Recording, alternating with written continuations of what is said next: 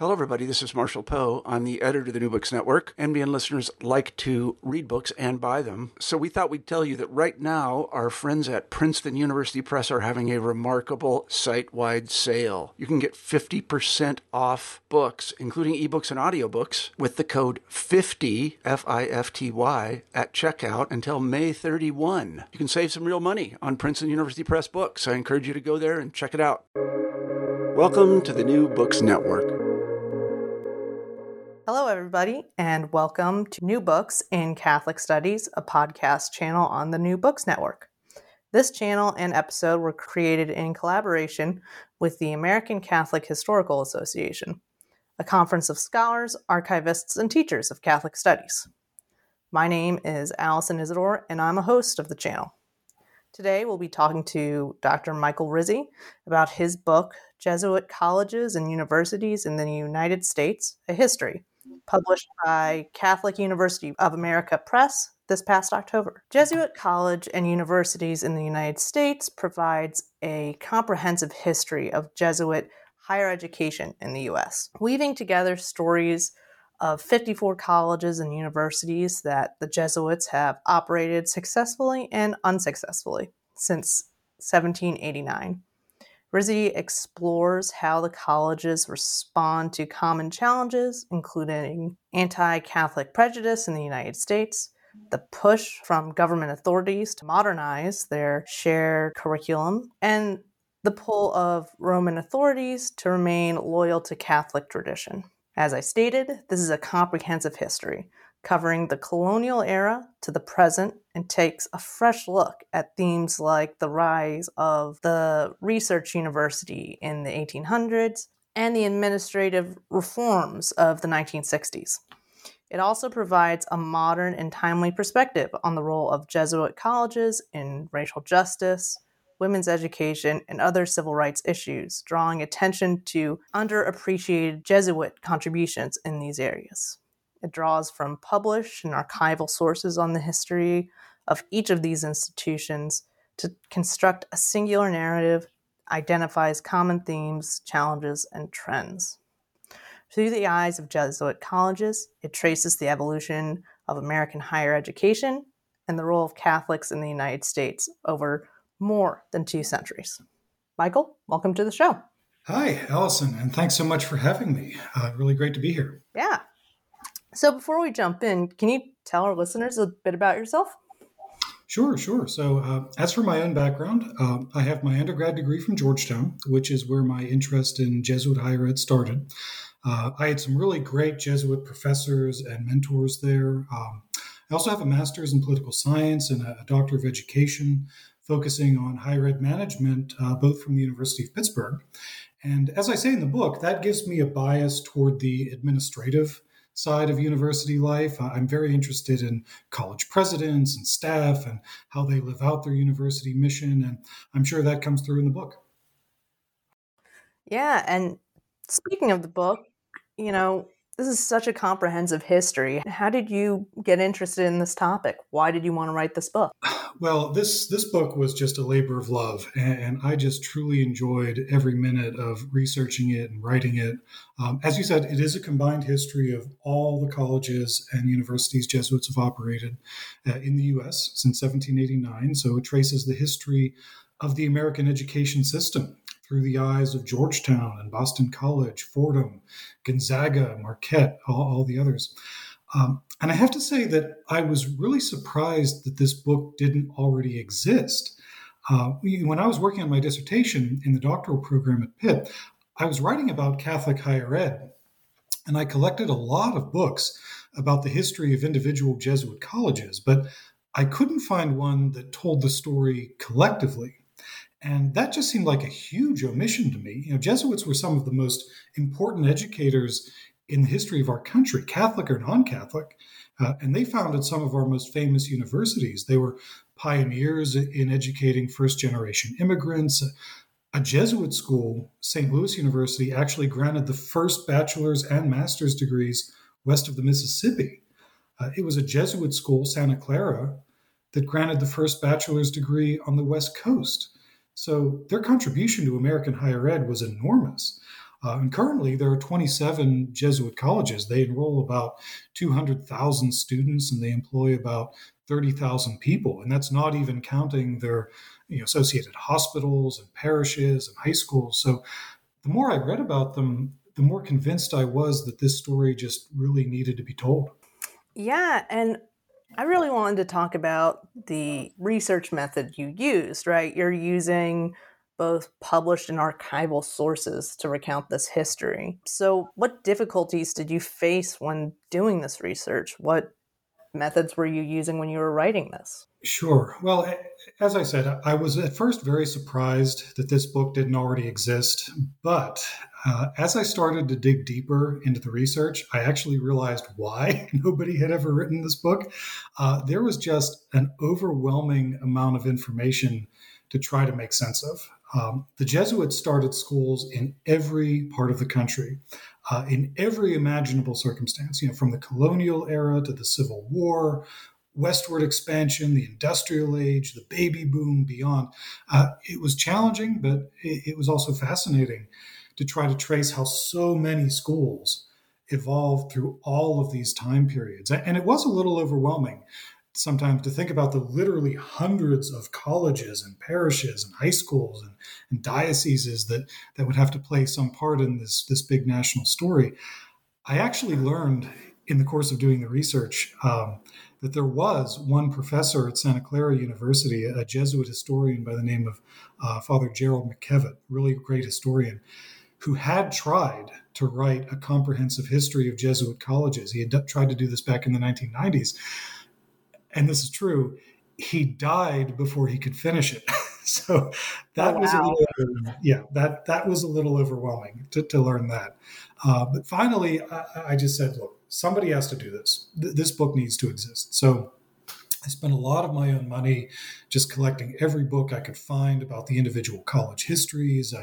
I worked with some archivists at the Jesuit Archives and Research Center in St. Louis. I worked with librarians and archivists at all the different Jesuit schools just to confirm details like when was the school chartered and when did it officially open. And I will say that all of those people were very, very supportive. They gave me access to some great source materials. I knew it was an ambitious topic. So one day I just said, just start writing, see where it takes you. And I would tinker with the manuscript, whenever I had a chance. And it's amazing how quickly the page count just adds up. And, within a few years, I had my first draft. I submitted it to Catholic University of America Press, which was always my first choice. And I'm told that the editorial board and the reviewers unanimously voted to publish it in 2021. So after a year of editing and fact checking and spell checking and revision, now it's out. And I should say I'm very grateful to CUA Press for believing in this project. They've been really great to work with. What I found really interesting is you have a terminology section early on in the book. I don't often see a terminology section in history books. So can you tell our listeners some of the most essential terminologies to understanding your book that are in that section? Sure. So, the reason why I included that is I wanted this book to be accessible to everybody, right? Catholics and non-Catholics. So, alumni who might be really interested in the history of their own school, as well as maybe, staff who are just kind of casually curious about it. And so it didn't assume that the reader has any prior knowledge of the Jesuits, but to understand how Jesuit schools operated, you really need to understand how the Jesuits organized themselves. So at the very top of the Jesuit order in Rome, there's the Superior General, and he's elected by his peers to lead the whole order worldwide. And through the middle of the 1900s, it's actually amazing how much authority the Superior General actually had over the minutiae of the American colleges. Jesuits had to check with him before building a new building or starting a new program, or even before they spent a few $1,000s on anything.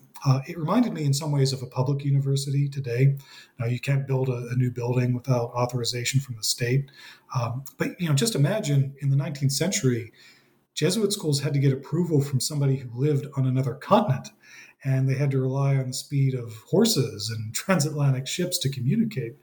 Now, underneath the Superior General, the Jesuits organized themselves into provinces, and each province covers a specific territory and it's led by a provincial.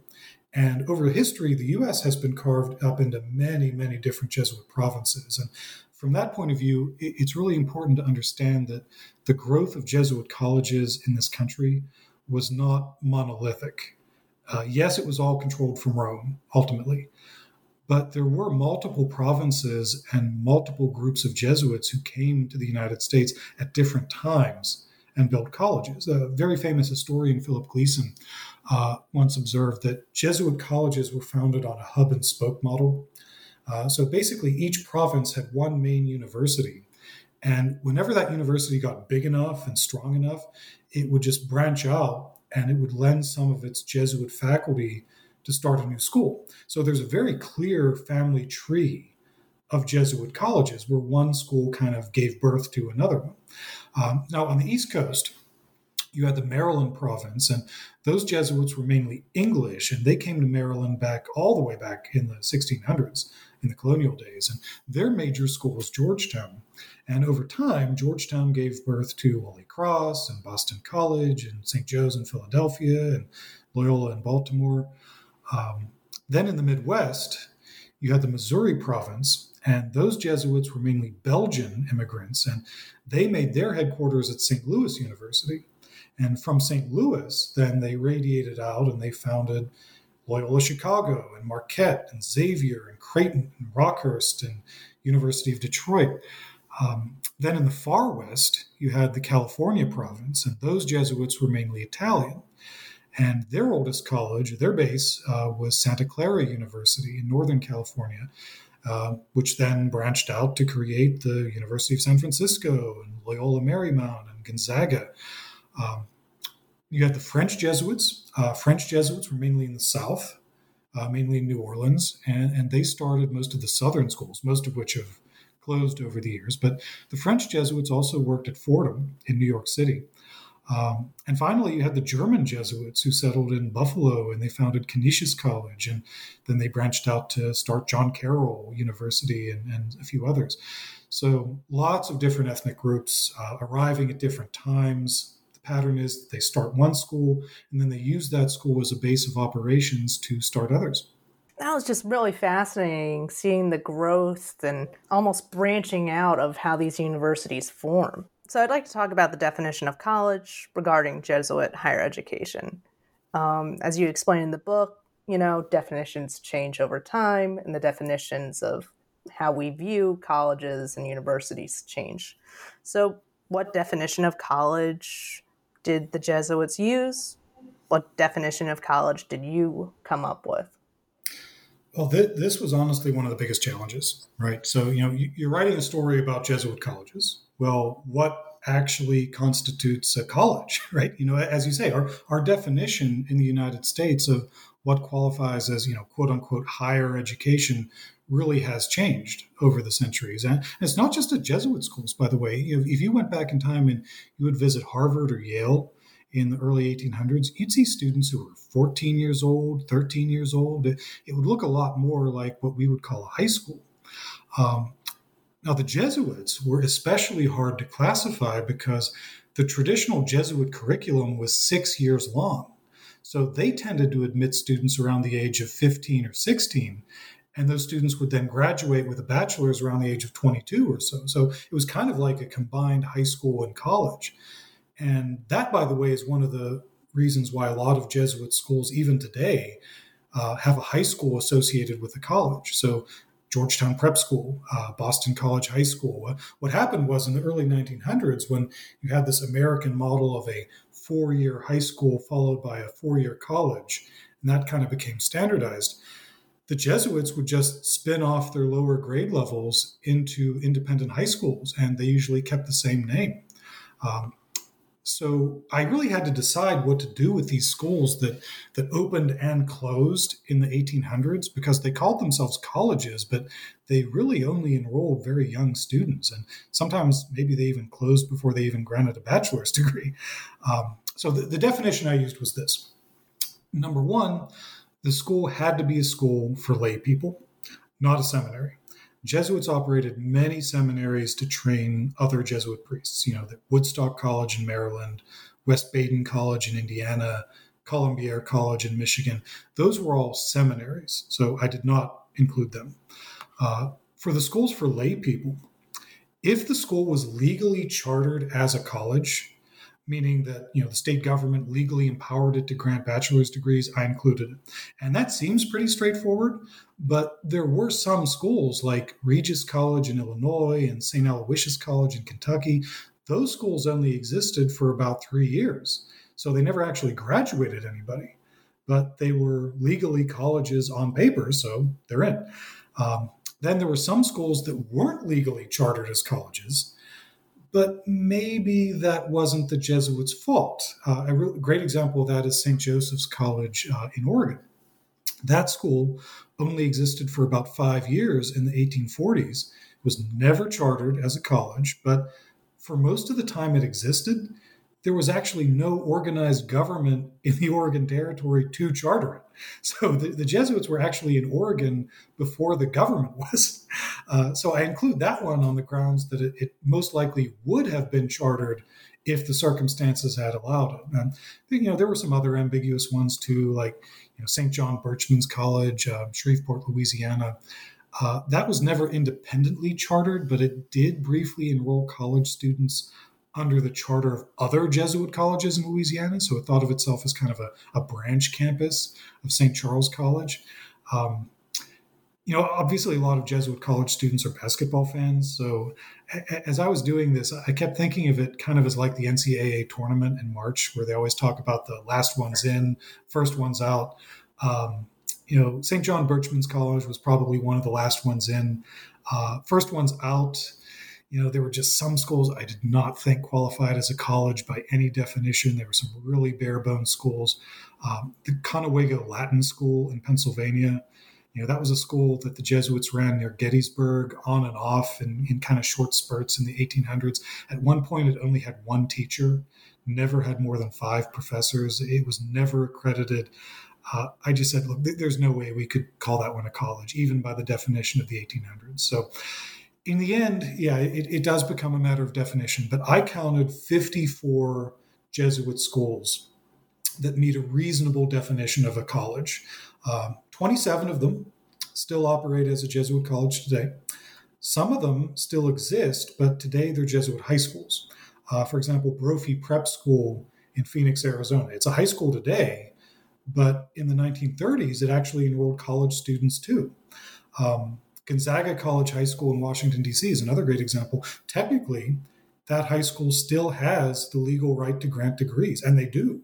They give honorary degrees to commencement speakers and guests, even though it only gives high school diplomas to its own students. Yeah, that was really fascinating because, I love definitions, especially seeing them change over time. I find that really is interesting. But so often in broad histories, minority groups like women and people of color get left out of that history. And so I was really happy to see the inclusion of them in your book, due to how extensive your book is. So what was the role of women and people of color in the formation of Jesuit higher education? Well, this was very important to me. In each major time period in the book, I tried to include a segment on the role of women at the time and also about the state of race relations at the time. Because, as you say, that part of the story has been omitted from a lot of the previous histories. Now, you can never tell a complete story in any book, but if you're trying to tell as complete a story as possible, then this has to be included. So women have actually played very important roles in the history of Jesuit education. For one thing, there were a lot of really important female donors. And the list starts with the Creighton family in Nebraska. So you had 2 women, Mary Lucretia Creighton and Sarah Emily Creighton, and they were the driving forces, along with John Creighton, of the big donations that made it possible for the Jesuits to open the school in Omaha that's named after them. And then there were others like Ida Ryan at Georgetown, Susanna Hinkle at Xavier, Ellen Brophy at the former Brophy College in Phoenix. It's also true that in many places, the Jesuits built a college in a city where a Catholic women's religious order had already built a school. And that's what attracted the Jesuits to the area. So this was true in Seattle. It was true in Grand Coteau, Louisiana. So the Jesuits were certainly pioneers. But in more than one case, there were actually Catholic sisters and nuns in those communities even before the Jesuits got there. Another thing that really struck me as I was doing the research is just how deep the history of women's students actually runs. So a lot of colleges, a lot of Jesuit colleges will tell you that they went fully co-ed in the 60s or the 70s. And while that's true, the key word there is that that's the date they went fully co-ed. So in most cases, women were actually enrolling at the schools long before then in specific programs. So women were enrolled in the medical schools at Georgetown and Creighton all the way back in the 1880s and the 1890s. Georgetown and Marquette both had nursing schools in the early 1900s. Marquette usually gets credit for being the first Catholic men's college to admit women as undergrads in 1909. But even before that, there were 5 women who enrolled at St. Louis University Law School in 1908.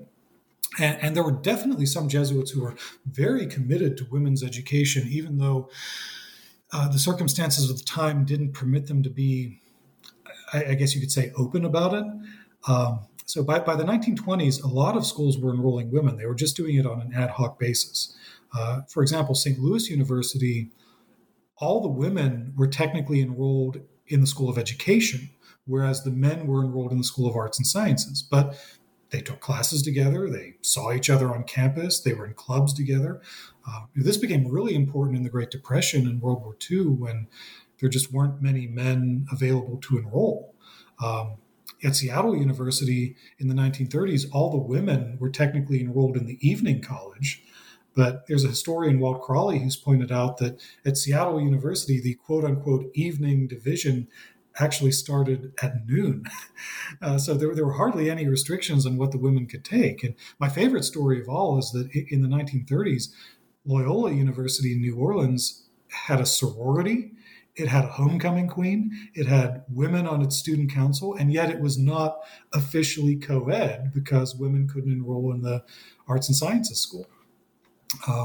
Now, to the second part of your question, we have to begin by acknowledging that the Jesuits were slave owners. There was slave labor on Jesuit plantations and other properties in Louisiana, Maryland, Alabama, Missouri, Kentucky. There's some great scholars like Kelly Schmidt and others who are digging deep into this story right now and doing some really great work on it. In the last 10 years, we've become more aware that in 1838, the Maryland Jesuits sold approximately 300 people.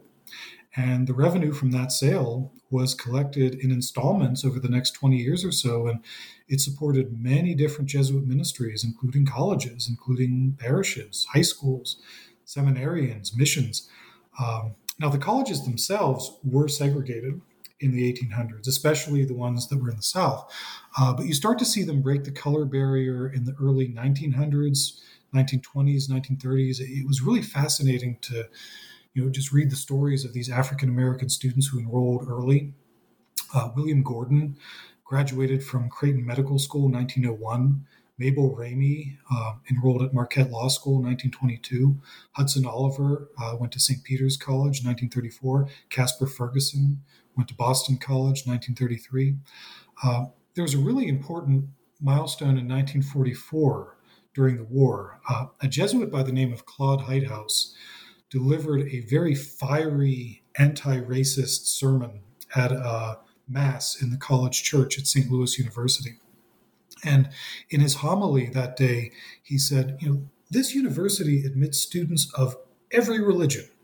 Why would we turn our backs on our fellow Catholics just because they happen to be brown or black? So that homily sent shockwaves through the whole community. And a year later, St. Louis actually became the first university of any kind in a state where slave owning had been legal to desegregate. Later on, 1954, Spring Hill College in Mobile became the first college in Alabama to desegregate. Martin Luther King, in his very famous letter from a Birmingham jail, actually mentioned Spring Hill College by name. And in 1963, Loyola Chicago became the first college to win a national basketball championship with a predominantly black starting lineup. Now, on the other hand, you have schools like Loyola of New Orleans that were comparatively very resistant to integration, and they didn't fully integrate until quite late in the 1960s. Now, another thing you have to acknowledge is that the Jesuits had they had a very close relationship to Native Americans, for better and for worse. The Jesuits operated many schools for Native American children all throughout the West. Some of those developed into colleges, like St. Mary's College in Kansas.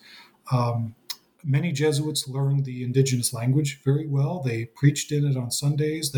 Many of them were very well respected by tribal leaders, but there was still prejudice from time to time. There were some colleges where white students and Native American students were educated together, and there were others like Gonzaga in Spokane, Washington, where indigenous people were actually excluded at first.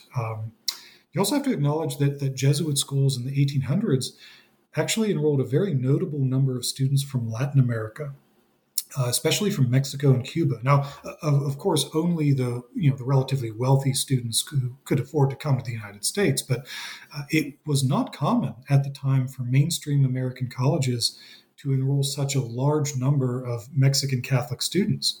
And there were some Jesuit schools like Las Vegas College in the New Mexico Territory where, the student body was primarily Mexican American, even in the 1800s. So, just looking at the overall picture, it's very complicated. But when it comes to, race and equality, at any given time, there were some Jesuits who were arguing for what was right. There were some Jesuits who were arguing for what was wrong. And even though it took time, right ultimately tends to win the day in those arguments. And integration is very much an ongoing project here. It's still something that the schools are working on today. Right, yeah.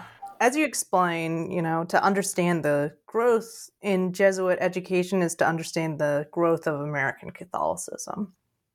Right. So what were some of the biggest changes you saw to Jesuit higher education and thus the biggest changes to American Catholicism over this 200 plus history? It's a little bit of a tough question, I'll admit that, but I think it's an important one. No, and you're right. But in a big scope, big picture type history like this is exactly the kind of question you want to answer. So one thing that I think a lot of American Catholics today don't remember is that in the very early days of our country, from the colonial era to the Civil War, Catholicism was a mainly Southern religion. Catholics were often French and Spanish settlers, and they settled in places like Louisiana, Florida, and Missouri. The English Catholics mainly settled in Maryland and Kentucky. So, the early Jesuit colleges reflect this. The very oldest Jesuit colleges are in places like Mobile, Alabama, and St. Louis, Missouri, and Grand Coteau, Louisiana, and of course Georgetown, which is basically in Maryland, is the oldest.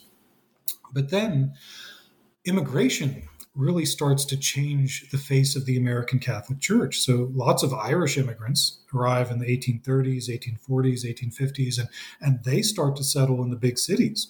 So now you have new Jesuit schools popping up like Fordham in New York City, or Boston College, or St. Joseph's University in Philadelphia.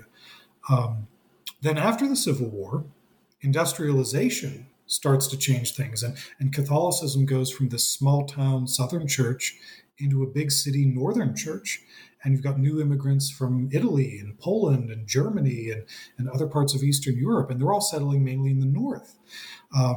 So it's not surprising that the very first Jesuit college founded after the Civil War is Loyola in Chicago in 1870. And in the next 20 years, the Jesuits opened schools in Milwaukee and Detroit and Cleveland and Buffalo and what we now call the Rust Belt. And at the same time, they're downsizing their Southern presence because the South is becoming less and less important to the American Catholic Church. So, for example, by the Civil War, the Jesuits had actually operated 4 different colleges in Kentucky. But by the 1870s, they totally abandoned Kentucky altogether, and they refocused all their personnel in places like Chicago and New York. So wherever Catholics are settling in big numbers, what you'll find is that the Jesuits are not far behind. And it's also true in the West. At first, the Jesuits were working in the West as missionaries to the Native Americans, but eventually they shift their ministry to some of the newly arrived homesteaders in Omaha and Denver and elsewhere. So I've said this before, but if you were to choose one group of people who just kind of encapsulate by their actions and their growth all of the change and the demographic growth in the United States from coast to coast and the demographic shifts in this country over the past 20 years, the Jesuits would be a pretty good choice because they reflect and they react to things that were happening in the church and in the United States through all of those major time periods. Yeah, and I think we have time for two more questions. But this book, as I think you've hinted on, is open to everyone. It's not just for academics. It's not just for college students or grad students. It's for everyone. And so, what do you want the readers to walk away with after reading your book? Well, I wanted the book to be kind of a history of the U.S. higher ed system, as well as a history of the Jesuit colleges operating within it. So I just hope that readers understand how education has changed over the centuries. In the 1700s, private tutors made house calls to wealthy people, and that's what education looked like. By the 1800s, you have the Morrill Act and the rise of the research university and philanthropists like Andrew Carnegie, and they're all pushing higher ed toward practical science and away from classical Latin and Greek, which was the Jesuit specialty. And then in the 1900s, colleges really struggled to survive during the two world wars. And then they were overwhelmed by applicants when the GI Bill went into effect after the Second World War. So, what we consider a normal college experience today is just very, very different from what higher ed was in the past. I also hope that Jesuits come away with, or Jesuit colleges come away with an appreciation for just how interconnected the schools are. They work together. They shared faculty. They shared presidents. They shared resources. For example, the College of the Holy Cross in Massachusetts was not chartered as a college for almost 30 years after its founding because the state government in Massachusetts refused to recognize a Catholic school, partly due to lingering anti-Catholic, anti-immigrant prejudice. And as a result, Georgetown stepped in and awarded diplomas to Holy Cross graduates. So for the first 30 years, if you graduated from Holy Cross, you technically got your degree from Georgetown. And lastly, I just wanted the book to kind of reassure the current stakeholders in Jesuit higher ed. There are a lot of questions about the future of Jesuit colleges now. What's it going to look like in the next generation? The number of priests is declining. Lay people are taking over. But none of the questions that we are facing now are new. I just hope that the book makes clear that there are many controversies and challenges in Jesuit higher ed over the years. The Jesuits have always had to adapt to changing market conditions, new technology, new student preferences. They've survived those things in the past. They will survive in the future. Well, my final question is, what projects are you currently working on? This is a little tough. The book just came out in October, but, are there any lingering questions that remain from your work on Jesuit college and universities and that you're planning on to pursue, or are you looking in a new direction? Well, first of all, even at 400 pages, I don't think my book answers every question by any means. So what I hope is that it spurs new interest in the history of Catholic and Jesuit higher ed, because I just think that's a fascinating story. And my hope is that future scholars can use this as a starting point, almost as a baseline, and then dig deeper into the story. So that the next time somebody wants to write a book about Jesuit higher ed, they won't have to start from scratch and won't have to dig through hundreds of different documents like I did. I am working on a couple follow-ups to the book. I have a bibliographic article coming out in the spring for the journal Jesuit Higher Education, and it describes some of the sources I used. And I'm also working on some research into other Jesuit schools that, as I mentioned earlier, maybe didn't quite meet the definition of a college, but still played a role in U.S. history as high schools or lower level schools. And my main interest in what I write about most is always about how Catholic colleges can live out their mission and just keep their unique approach to education distinctive today and relevant to modern society. So I have a couple articles in the works on that, and definitely will continue that line of study. Well, that all sounds fascinating, and I can't wait to read what your articles have to say in your future books. Well, thank you. Well, thank you, Michael, for being on the show. Well, it's been a pleasure to be here, and thanks so much for having me. Yeah, this has been New Books in Catholic Studies, a New Books Network podcast.